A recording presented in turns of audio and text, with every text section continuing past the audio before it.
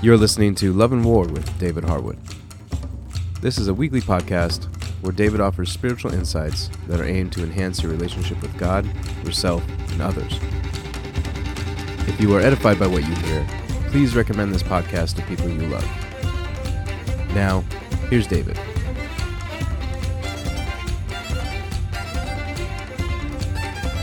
So I'm still going back into the archives of the blog post that I made, within the last couple of years, and there are a few of them that I still want to read. I think that these next couple of ones are worthwhile. I wanted to share them with you.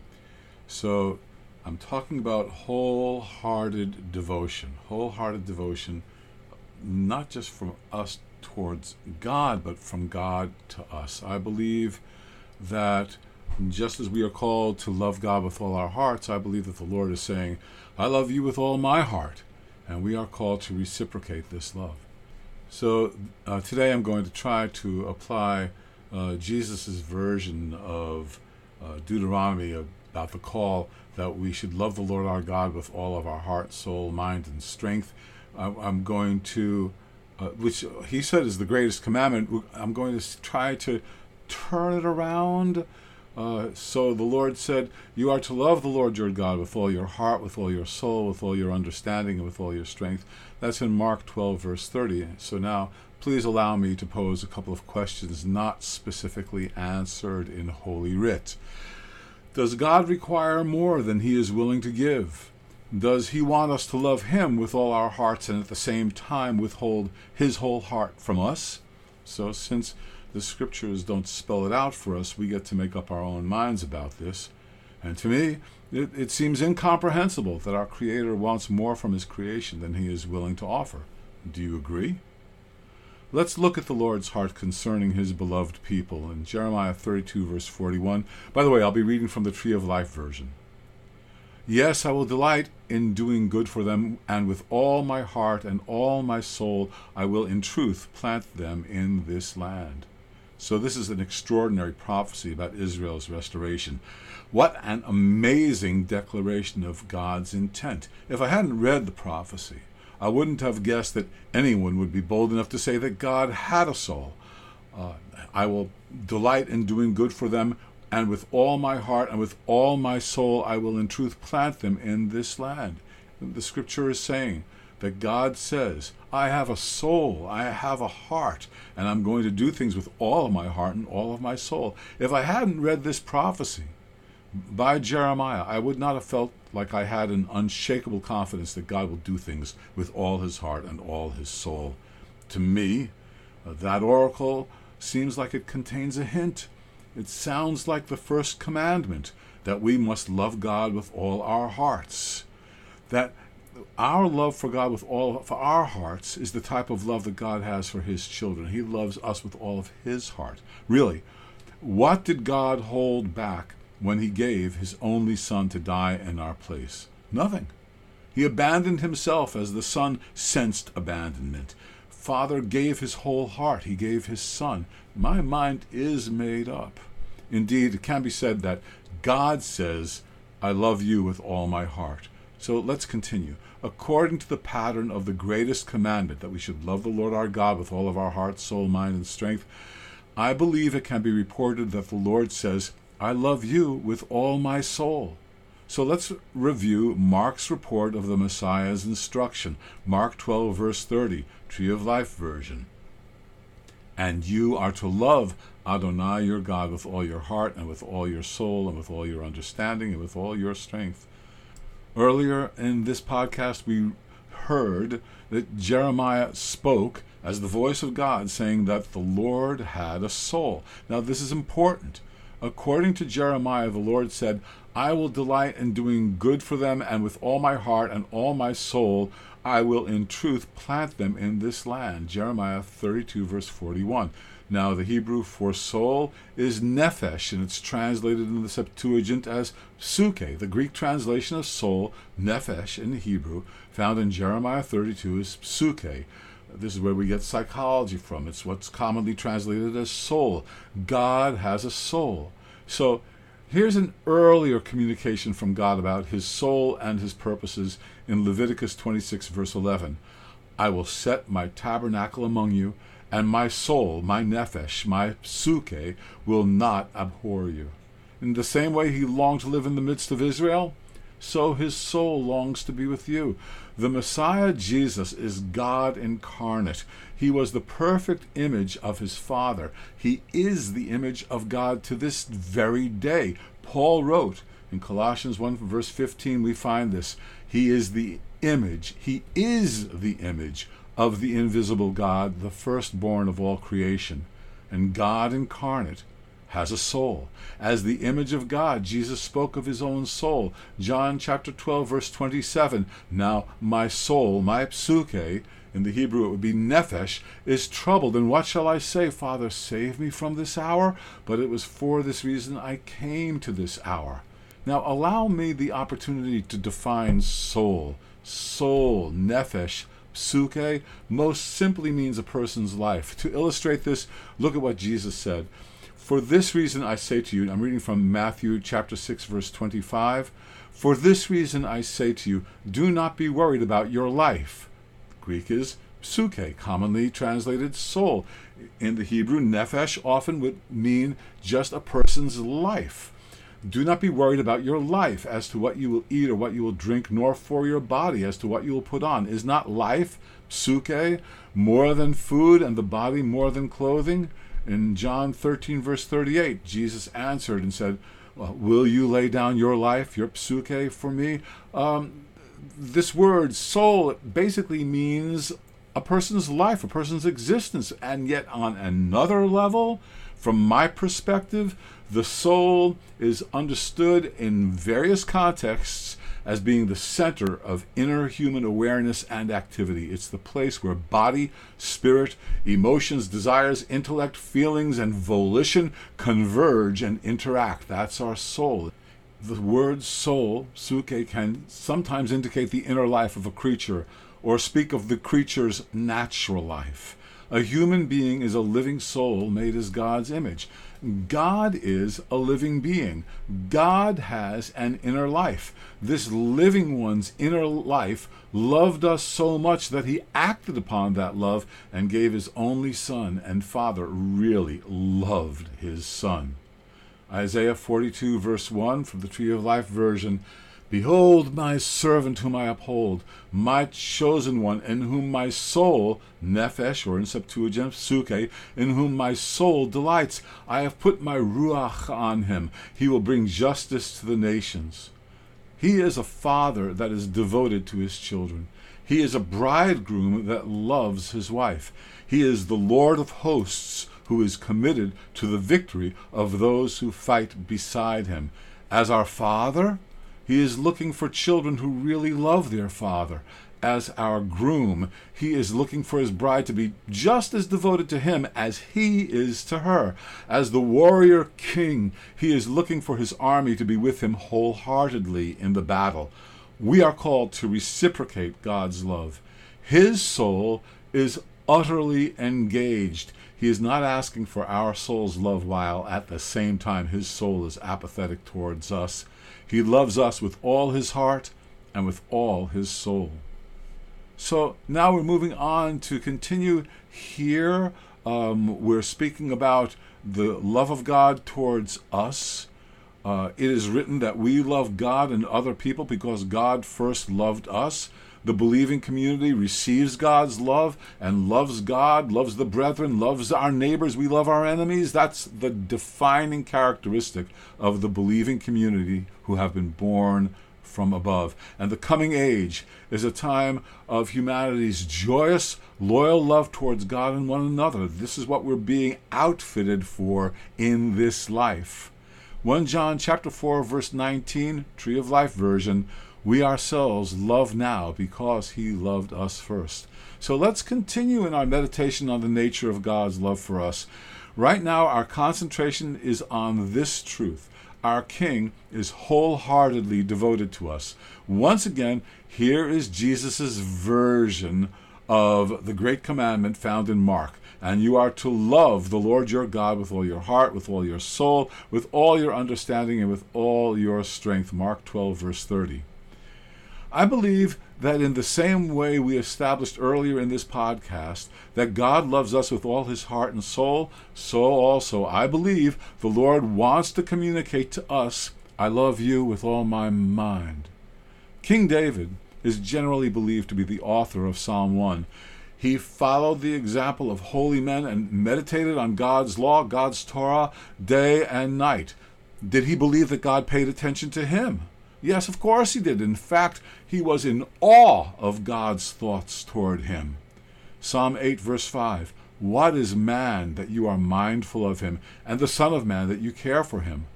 Well, what are the nature of God's thoughts? They are good, and there are plenty of them. The number of them towards each of us is staggering. Think of counting the sand in the desert. Psalm 139, verses 17 and 18, Tree of Life version. How precious are your thoughts, O God! How great is the sum of them!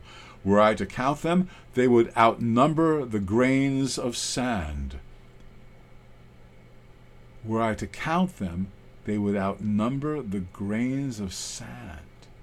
When I awake, I am still with you. So look, if the vast quantity of his thoughts are any indication, the Creator is a father and friend who is really concerned about each of us. In addition, your Father loves you so much that he has made plans for you. In 1 Corinthians chapter 2, verse 9, Tree of Life version, we can find that Paul wrote, as it is written, things no eye has seen and no ear has heard that have not entered the heart of mankind, these things God has prepared for those who love him. He is adjusting all of creation and every instance of everything that ever happened for your benefit. Romans 8:28.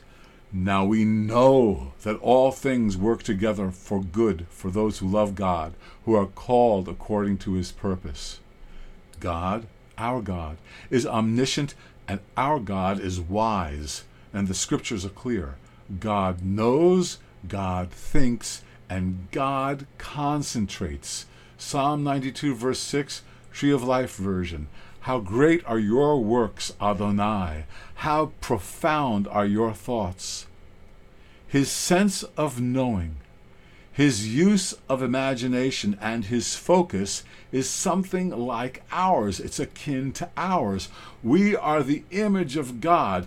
Of course, the Creator is on a whole other plane of existence. We, as his image, are like a selfie on a cell phone compared to the subject of the photo. As his image, though, our love for him mirrors his love for us. We are not being asked to concentrate upon him while his attention wanders far from us. No, the text is clear. In Psalm 139, verse 3, Tree of Life version, you observe my journeying and my resting, and you are familiar with all my ways. He loves us so much that he is concentrating upon us. He loves us with all his mind. This is God's greatest commandment to us. You are to love Adonai, your God, with all your heart, and with all your soul, with all your understanding, and with all your strength. Again, Yeshua's words, Jesus' words, found in Mark 12, verse 30. The greatest command is a call to reciprocal, corresponding love.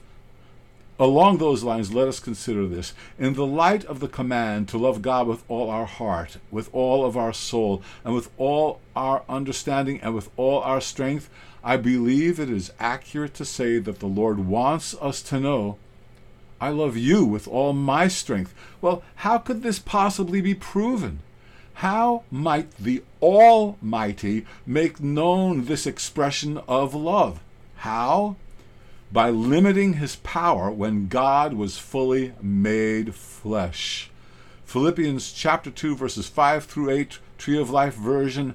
Have this attitude in yourselves, which also is in Messiah Yeshua, who, though existing in the form of God, did not consider being equal to God a thing to be grasped, but he emptied himself, taking on the form of a slave, becoming the likeness of men, and being found in appearance as a man, he humbled himself, becoming obedient to the point of death, even death on a cross.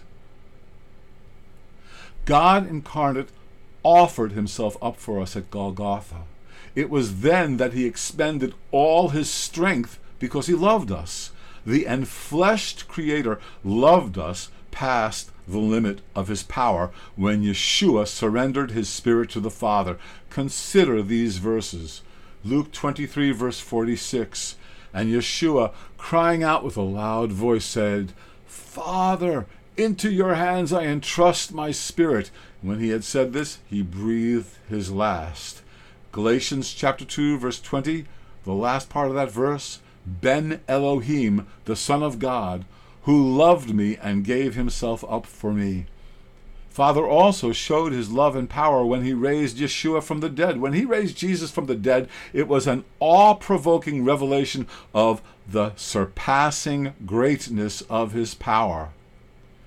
Paul wrote, I pray that the eyes of your heart may be enlightened, so that you may know what is the hope of his calling, what is the richness of his glorious inheritance in the saints, and what is the exceeding great power toward us who keep trusting him, in keeping with the working of his mighty strength.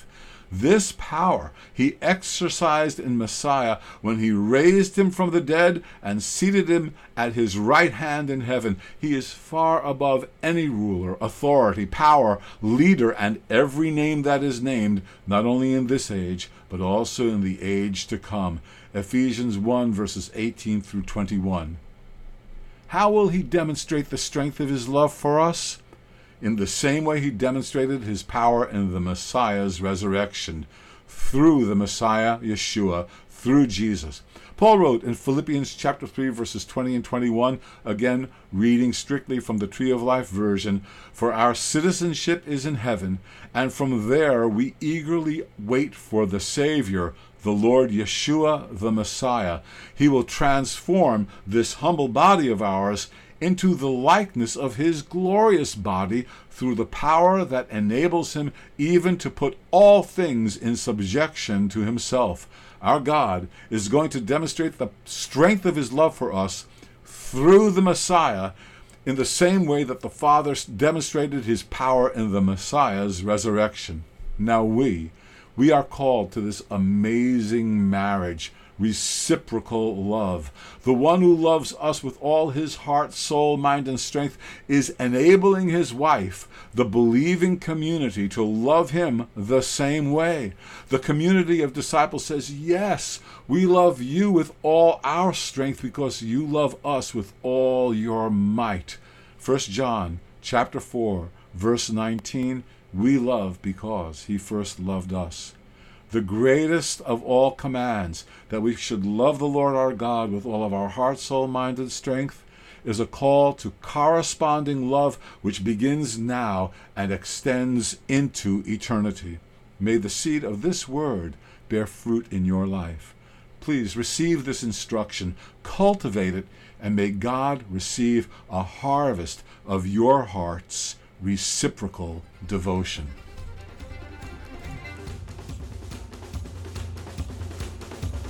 Love and War is written and presented by David Harwood.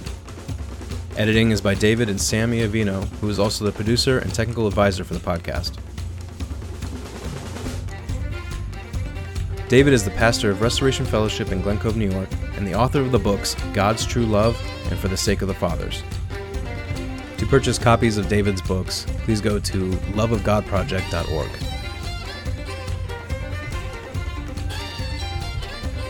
The theme song for this podcast is Skirmish, from the album Combustion, which was written and performed by Leonard Jones. Additional episodes of Love and War can be downloaded on the Podbean app or through iTunes. For more information on Love and War, Restoration Fellowship, God's True Love, or For the Sake of the Fathers, Visit us on restorationfellowshipny.com, loveofgodproject.org, book.forthesakeofthefathers.com, or you can follow us on Facebook at Restoration Fellowship NY, Love of God Project, Love and War DH, and For the Sake of the Fathers. If you have any questions or comments, feel free to email David at loveandwar_dh@yahoo.com. As always, please remember to share Love and War and support us by leaving a positive review on iTunes and Podbean.